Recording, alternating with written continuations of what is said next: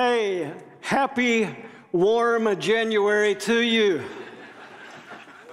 Isn't this wonderful?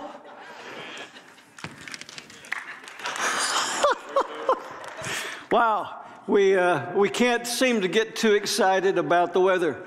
For those of you who are joining us online, and for those of you joining us in the chapel, everybody here in the worship center, so glad to be with you today. Welcome to Pleasant Valley. Our time of worship and celebration together is so meaningful to me. I was thinking while we were singing the songs how much I actually needed the songs, and I need to be able to be with you guys and to worship, and I hope you feel the same way. If you're with us for the first time, thank you for joining us here in the house. If we can help you in the chapel or in the worship center, we'll have friends that'll either be down front or here in the worship center. They'll be in the back at some tables. If you have questions about Pleasant Valley, you want to figure out how to get better plugged in, maybe you have questions about what does it mean to follow Jesus, or you're ready to take that step of faith, we're here to help you on the journey. If you're joining us online, if you'll just go to pleasantvalley.org/connect, fill out the communication card, chat with us online. Our host would be glad to encourage you in any way that we can. We have a bit of celebrating going on in the life of our church. One of our staff members yesterday, Caleb Eisler, married the girl of his dreams, Carly Ross, and so we celebrate their wedding. It's a beautiful thing. Always a good thing to celebrate those kind of things. Speaking of weddings, Karen and I were gone this past week, and we were celebrating in a warmer place. People have been joking to me about my tan. I was in the basement with a little sun lamp the entire week while it was cold. We were in a warmer place celebrating 42 years of marriage, and God blessed me with a wonderful, wonderful soulmate. And anyway, all of that to be said, let me start off with a question, random question. How do you go about reading books? Don't answer out loud, just think for a minute. How do you go about reading a book? So you buy a book, and what is your process? Do you begin at the very beginning and you start with like all of the acknowledgments and then the preface, and you read everything that everybody said about the book, and then you just slowly pound your way through the book until you get to the end, and maybe you actually look at the footnote and you look at the back cover? I don't know if you do that. That's kind of how I go about reading a book, but I've got a friend who reads books differently. He buys the book, looks at the cover, looks at the back. He reads the first chapter, he reads the end of the book, the last chapter, and he can basically tell you what the book is about. How many of you do that? A few folks do that, and so that's economy of words, right? You can figure it out what the book is all about. Well, if you were to do the same thing with the Bible, and you were just to take and read the first 2 chapters of Genesis, and then if you were to go to the very end and read the last 2 chapters of Revelation, this is what you would discover.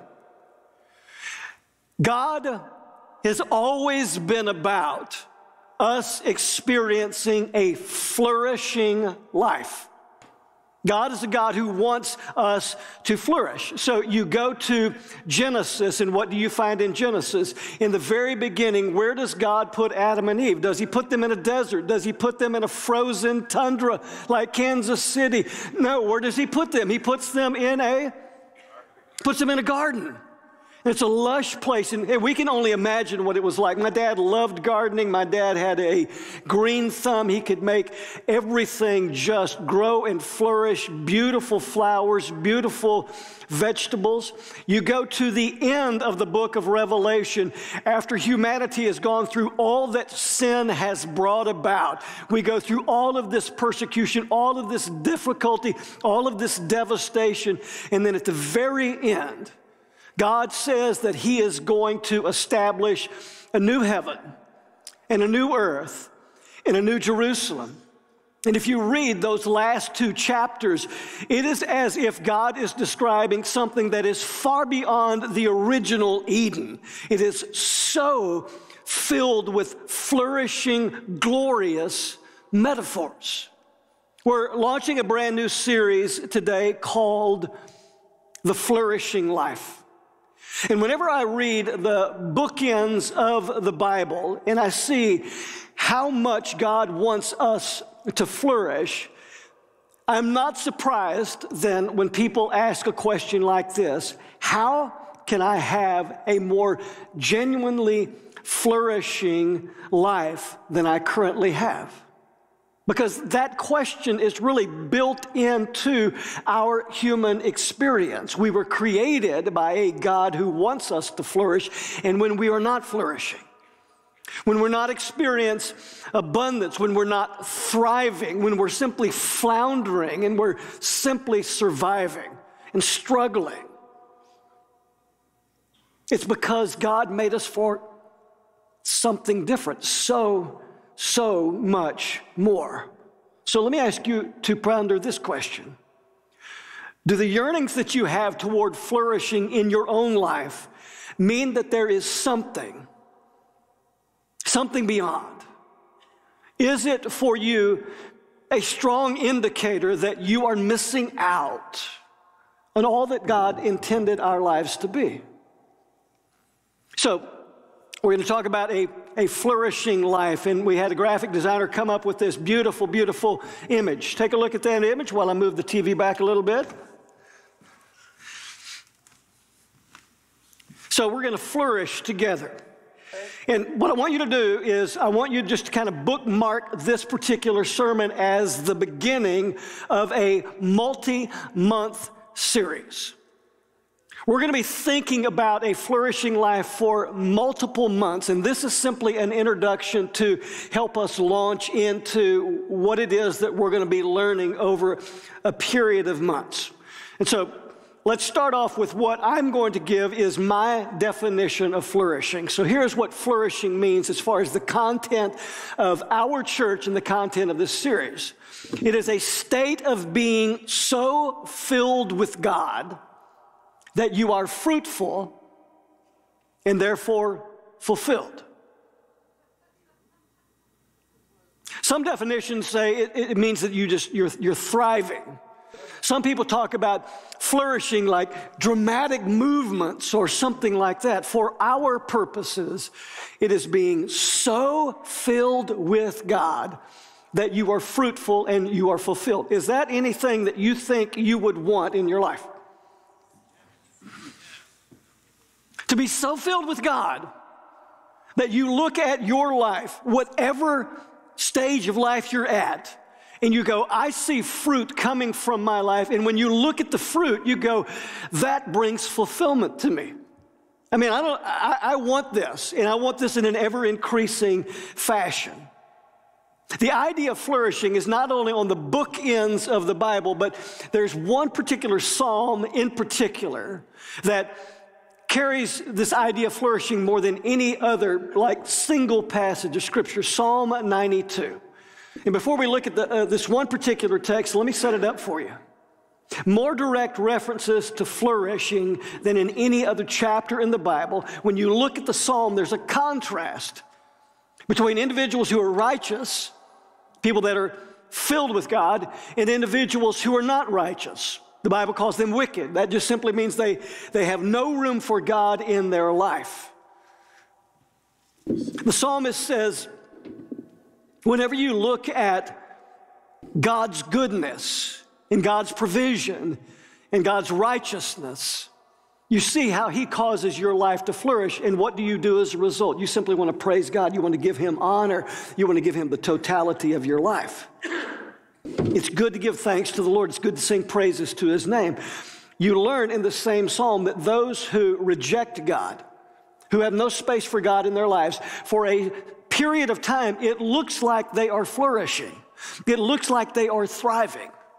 But it is always short-lived because they are not plugged into the true source of flourishing. And in the end, their rejection of God leads to their own condemnation.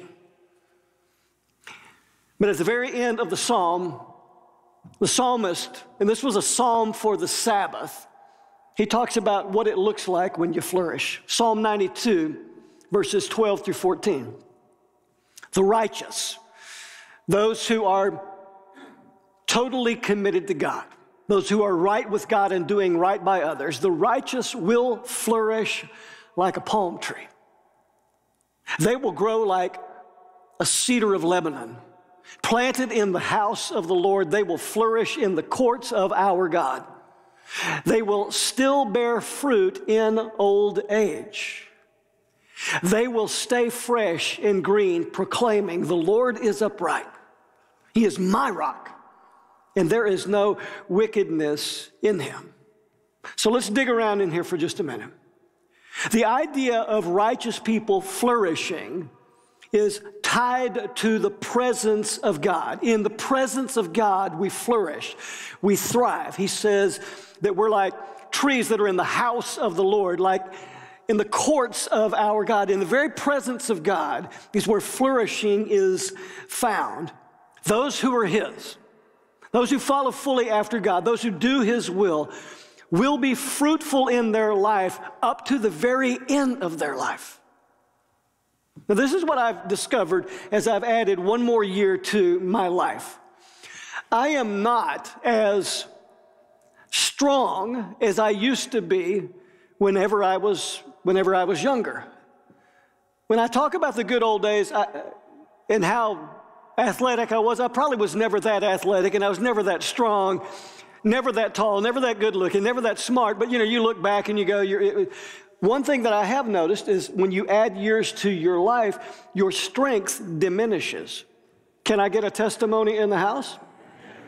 And that's not like putting us down as we add years to our lives. It's just a simple physiological truth. As we age, we eventually diminish in our strength. But this psalmist says this: just because you add years to your life doesn't diminish the capacity you have to flourish. And I love that.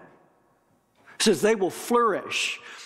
They will be fruitful even in their old age. Some of you have decided to park the car of your influence because you got to a certain age.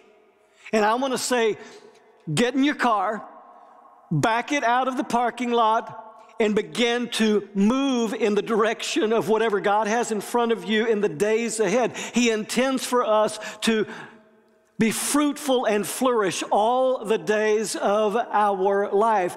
Our years will not diminish that as long as we are his. Amen? As long as we are his. And he compares righteous people, those folks who are filled with God, he compares righteous people to a couple of trees. He says they were like the cedars of Lebanon. And the cedars of Lebanon were prolific in the world of the psalmist over in the Holy Land. They're prolific. They're known for being strong and sturdy and towering, and they have a beautiful fragrance. And he said, and we are like not only cedar trees of Lebanon, but we are like palm trees. These would be date palm trees. Let me talk with you a little bit about trees. And this may sound like, I'm an arborist or something like that, but I'm not. But I think this is really important for you and I to hear as we think about what does it mean to flourish. He is using the image of something that people in his day would go, oh, that's a beautiful picture of flourishing. That's a beautiful picture of fruitfulness. A date palm tree, very common in Israel. It would grow up straight. Its upright nature was majestic. Its simplicity was captivating. And the older the tree becomes, the sweeter and more abundant the fruit it produces. Let me just take a time out. This is coming to me right now. I want to be a sweeter old man, not a crabbier old man. I want to be someone that draws people to Jesus because there is a sweetness about my life rather than repelling people from Jesus because it looks like I soak every day in lemon juice or something like that. Don't want to be sour. I want to be like the dates that grow sweeter over time.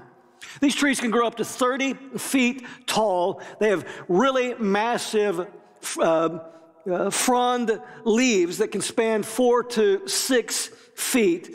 And Dates are harvested in the heat of the summertime, and the date palm is extremely economical because every part of the tree has its own use. Now think about this. If we're being compared to a palm tree, and every part of a palm tree is useful, then every part of our life is to be useful and to be productive and to be fruitful for God. So the leaves of the palm trees can be used to make ropes, baskets, or other woven goods like crates. The wood can be used for household interiors, furniture, exterior areas. The leaf bases and the fruit stalks can be used for fuel. The fruit can be used for date vinegar, date chutney, sweet pickle, date paste, and for flavoring. Just as every part of a Judean palm tree has a purpose, so too nothing in your life and mine is ever to be wasted by God. You have never gone through anything that God can't and God will not use to produce something that is good. Now, not everything you and I go through is good.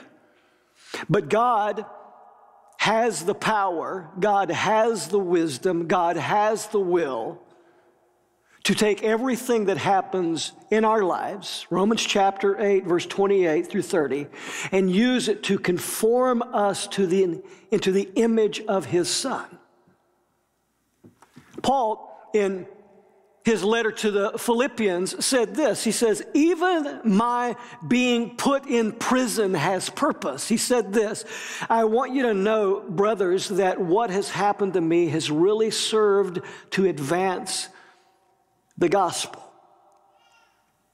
There is nothing in your life that is wasted by God. God will use everything to cause you and I to flourish, to be in a state of being so filled with Him that we are fruitful and that we are fulfilled. We flourish when we trust God and we see that God is going to use what happens in our life to advance the gospel, not only in us, but to other people. My desire moving into 2022 is to leave no space of my life not filled with God. When I think about my finances, and I think about my health, and I think about my marriage, and I think about my vocation, and I think about my friendships, and I think about my influence, I want every area of my life, the thoughts that I have, the words that I speak, the feelings that I emote, I want them to all be filled with God so that I'm fruitful. And in being fruitful, I will experience my life being fulfilled. So here's a question. Are you flourishing? Are there areas of your life that you have set aside and go, not that area?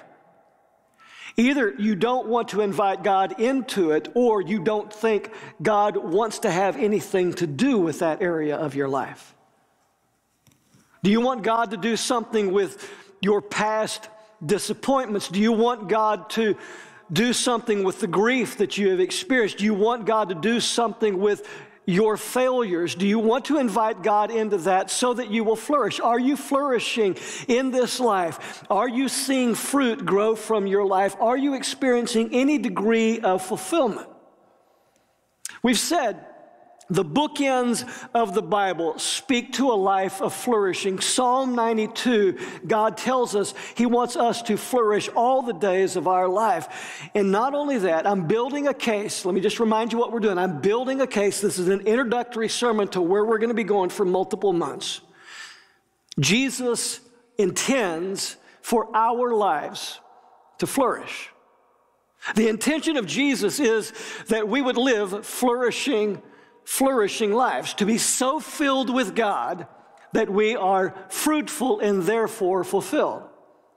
Let me just take you to one particular passage, John chapter 10. In John chapter 10, we find Jesus in an intense period of conflict with the religious leaders of his day. They analyzed every word. There was opposition everywhere he went.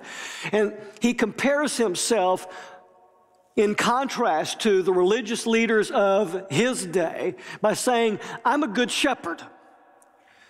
And a good shepherd is an individual who knows everything there is to know about his sheep, and he cares for them, and he knows their name, and he calls them by name, and they know his voice, and he is always protective of them. He's not like a hireling, like the religious leaders of Jesus' day were, who were really only doing what they did for themselves. They didn't really care about the people. And in that context, Jesus talking to them about who he is and being a good shepherd, he says this, a thief comes to steal and to kill and to destroy. I have come that they may have life and have it in abundance. Or you could say, Jesus is saying, I have come that you might flourish and flourish beyond your wildest dreams. Jesus could have used one of two words here. He could have used the word bios. I have come that you might have physical life, that you might live biologically, but that's not what he said. I've come that you might have zoe, that you might have the life of God, that you might have fullness of life, that you might have life as is meant to be. Jesus says, I want you to flourish. I want you to experience real and eternal life. I don't want you to flounder. I don't want you just to settle for surviving and thriving and just making it through another day. I want you to flourish in everything that God has intended for your life to be about. Bookends of the Bible speak to the flourishing life. Psalm 92 speaks to the flourishing life. Jesus intends for our life to be a flourishing life. Next point, Jesus lived a flourishing life, and he brought flourishing wherever he went. Jesus lived a flourishing life. Jesus is the embodiment of a person so filled with God that everything about his life was fruitful. No wasted moments, no wasted experiences, no wasted encounters, no wasted time whatsoever. And because he was fruitful, he experienced ultimate fulfillment. He said that his food, his life nourishment was to do the will of the one who sent him. And in his what we call the high priestly prayer in John 17, he is praying to the Father and says, I have completed everything that you have intended that I do. Who can say that? Jesus did. So filled with God that he was fruitful and he was fulfilled. So if Jesus is the perfect embodiment of a flourishing life, then it can't be said to flourish means only that you are prosperous materially. Because that's not what Jesus is promising, because if Jesus is the embodiment of flourishing, Jesus was not affluent. Jesus was not rich in the things of the world. If Jesus is the perfect embodiment of a flourishing life, then it can't be. Flourishing life can't be about having everyone like you, because Jesus didn't. Some folks live or die on a Facebook like. Jesus didn't get this all of the time. That's not what it means to flourish, to be popular and have everybody like you. It can't mean, a flourishing life can't mean that you never suffer, because Jesus did suffer intensely. A flourishing life can't mean that you just live a long life. Jesus was likely put to death when he was 33 years of age. A flourishing life can't be about looking within yourself and finding your passion. Because Jesus didn't look within himself to find his passion. He looked up to find the Father's purpose, and he looked out to see the need of humanity, and that's what he did. He fulfilled that. Let me just say this as an aside. Most people I know that truly flourish in life don't look inside and then plan their lives. They look to God. They look outside themselves. They find God's call. They find a human need which summons their life, and they give themselves fully to it. Listen to how Peter summed up the life of Jesus. Acts chapter 10. Verse 38, this is a summary of Jesus' life, part of a sermon that Peter was preaching. God anointed Jesus of Nazareth with the Holy Spirit and with power, and how he went about doing good and healing those who were under the tyranny of the devil because God was with him. Jesus, so filled with God that he became fruitful. What was his fruitfulness? He went about doing good. He went about bringing healing to people who were oppressed in life. And he did all of that because he was so filled with God. Matthew was one of Jesus' closest followers. He's a part of the 12. And so Matthew followed Jesus around. Matthew heard Jesus teach. Matthew's life was transformed by Jesus, radically transformed by Jesus. And so Matthew writes a gospel about Jesus. And in Matthew chapter 4, Matthew is saying something very similar to what Peter says about a summary of Jesus' life, but he adds one additional element that has everything to do with the flourishing life. Matthew chapter 4, verses 23 through 25. This was after Jesus had been baptized by John, after he had spent 40 days in the desert being tempted, and he's begun his ministry. It says, now Jesus began to go all over Galilee, teaching in their synagogues, preaching the good news of the kingdom, and healing every disease and sickness among the people. Then news about him spread throughout Syria. So they brought to him all those who were afflicted, those suffering from various diseases and intense pains, the demon-possessed, the epileptics, and the paralytics. And he healed them. And large crowds followed him from Galilee, the Decapolis, Jerusalem, Judea, and beyond the Jordan. Jesus flourished because he was so filled with God that he lived for God and he lived to do good for others. So just pause for a minute and ask yourself the question, is that true about me? Is that true about me? Am I looking to God to find my purpose? Am I looking around me to see what the calling might be? It's been said that the will of God is when a great need in the world intersects with a great joy that God puts inside of you. Jesus was experiencing that. He was going about doing good, but the one thing that Matthew points out that is different from what Peter pointed out, that summarizes how Jesus flourished, it says Jesus went about announcing, proclaiming the good news of the kingdom.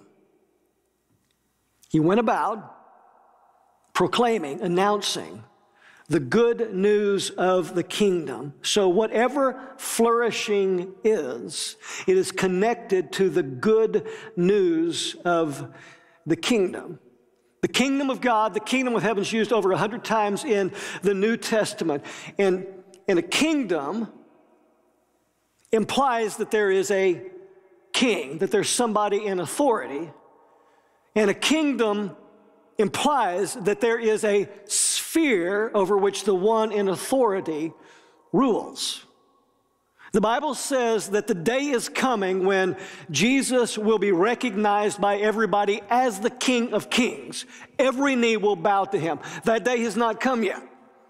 The kingdom is here, but has not come in its fullness yet. Jesus came to announce, let me tell you, there's some good news. The king is here, and the sphere that he wants to oversee and give direction to is the sphere of your human heart. And wherever the king is, that is where flourishing will take place. One way to describe the kingdom of God is this. The kingdom of God is where what God wants done is being done. The kingdom of God is where what God wants done is being done. Now, I'm building a case, and I hope that you're following. You still with me? Still with me in the chapel, still with me online. I'm building a case for the flourishing life. The Bible bookends it.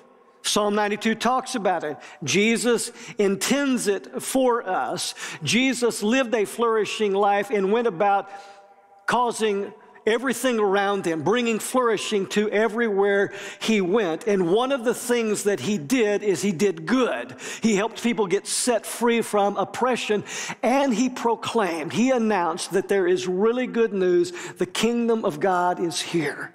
And the kingdom of God is the place where we flourish when we are in the kingdom.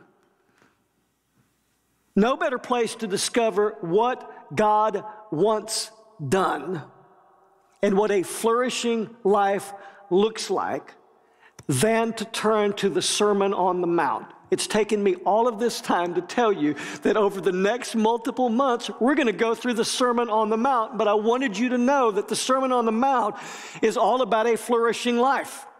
To be so filled with God that you are fruitful and you are fulfilled. And what you and I will find in the Sermon on the Mount is the description and the prescription for how that can actually be experienced.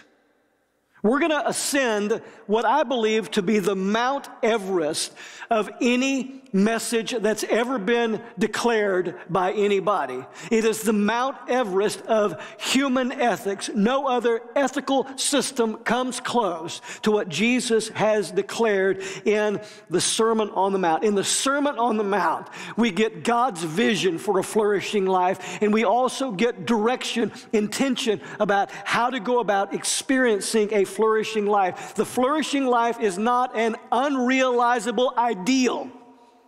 Pastor, it's a good thing that you're talking about that. We're never going to get there. We're never going to experience it. You just keep preaching yourself silly up there. No, it is real. It can be achieved in the power of Jesus. It can be achieved. What Jesus talks about can be put into practice, and as it is put into practice, we flourish.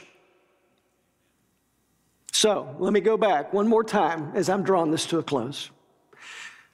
Jesus brought about flourishing wherever he went, in part by announcing the good news of the kingdom. The kingdom of God is where what God wants done is being done.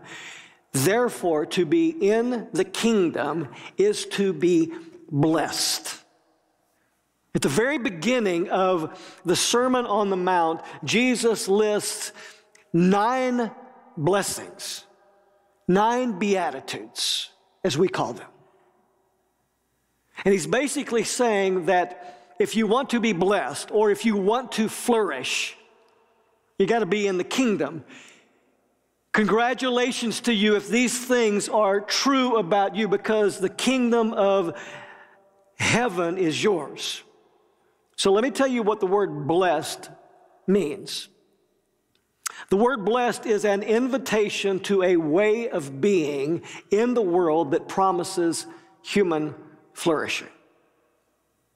It's an invitation into a way of being in the world that promises that you will flourish, that you will be so filled with God, that you will be fruitful, and you will be fulfilled.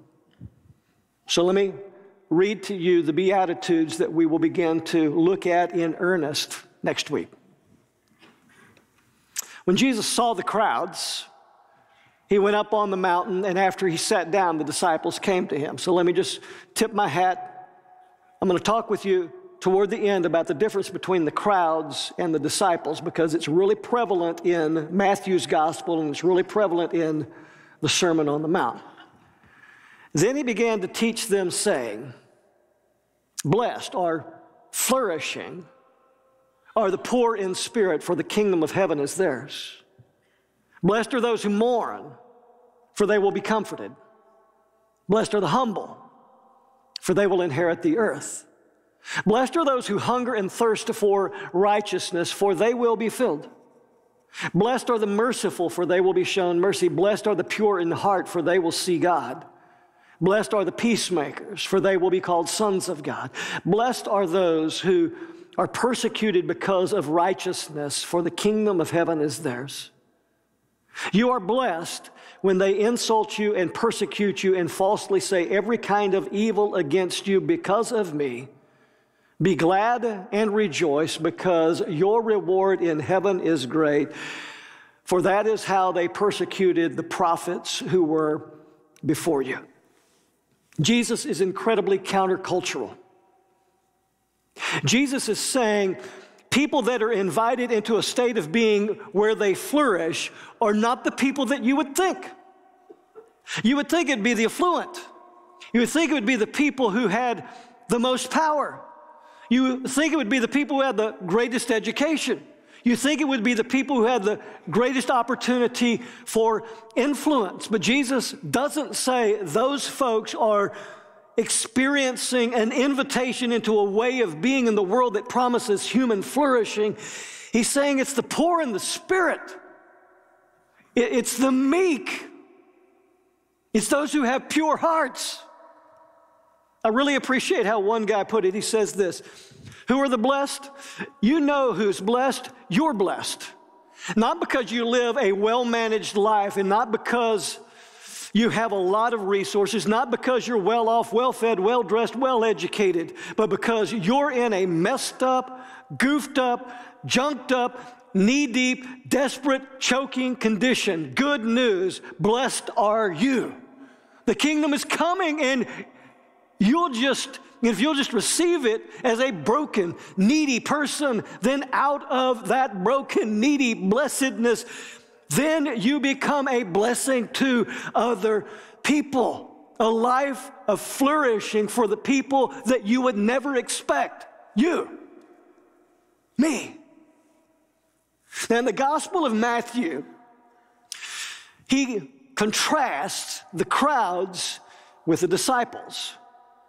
Matthew chapter 5, verse 1, it says, seeing the crowds, he went up on the mountain, and the disciples came to him. You go to the very end of the Sermon on the Mount. After Jesus is done talking, Matthew says that the crowds were amazed at Jesus' teachings. But it doesn't mean that the crowds followed Jesus' teaching and therefore flourished.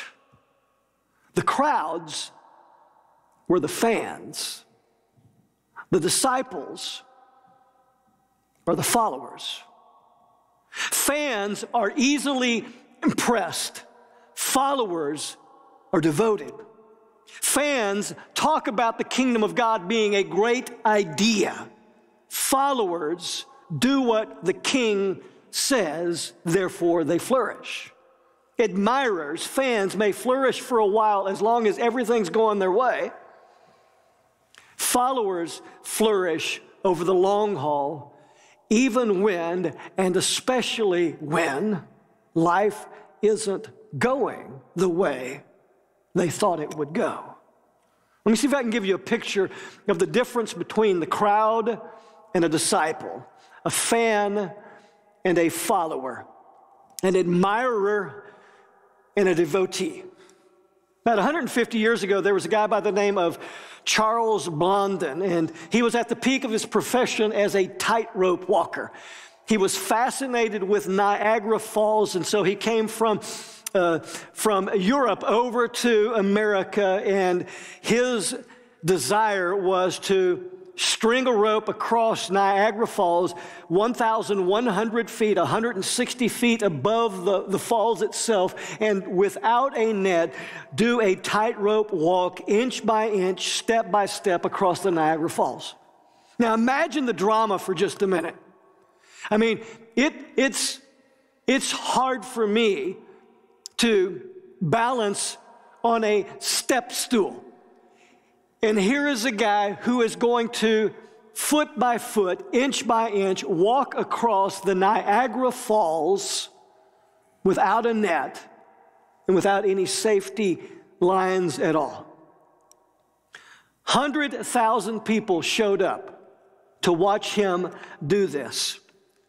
They were taking pictures of him as he did it. He crossed over on the tightrope with a camera, and while on the tightrope, 160 feet above Niagara Falls, took a picture of the people taking a picture of him going across Niagara Falls. He went another time and he took out a chair and he balanced the chair on the rope and then he stood on the chair. And he went back another time and he fixed an omelet. And then he walked back out with the omelet and he lowered the omelet down to the, what is it called? The Maid of the Mist that was in Niagara, in the Niagara Falls, and it lowered it down for somebody to have breakfast. He went over another time and he took a wheelbarrow across and the crowd went crazy. This guy was the ultimate showman. And so he said this, "Do you believe I can do this with this wheelbarrow?" And they said, "We know you can do this." He says, "Well, now, who will get in the wheelbarrow?" And it got really quiet. There was a guy by the name of Harry Colcord who knew Blondin. He worked with him. He'd seen him do this tightrope walk 100 times over the course of working with him. So he got in the wheelbarrow and they went inch by inch over Niagara Falls and they made it to the other side and the crowd lost their mind. But nobody would get in the wheelbarrow even after they saw Blondin take Colcord across the Niagara Falls in the wheelbarrow. It was an experience that people were totally impressed by from a distance. Harry Colcord was a devotee. He experienced it for himself because he got in the wheelbarrow.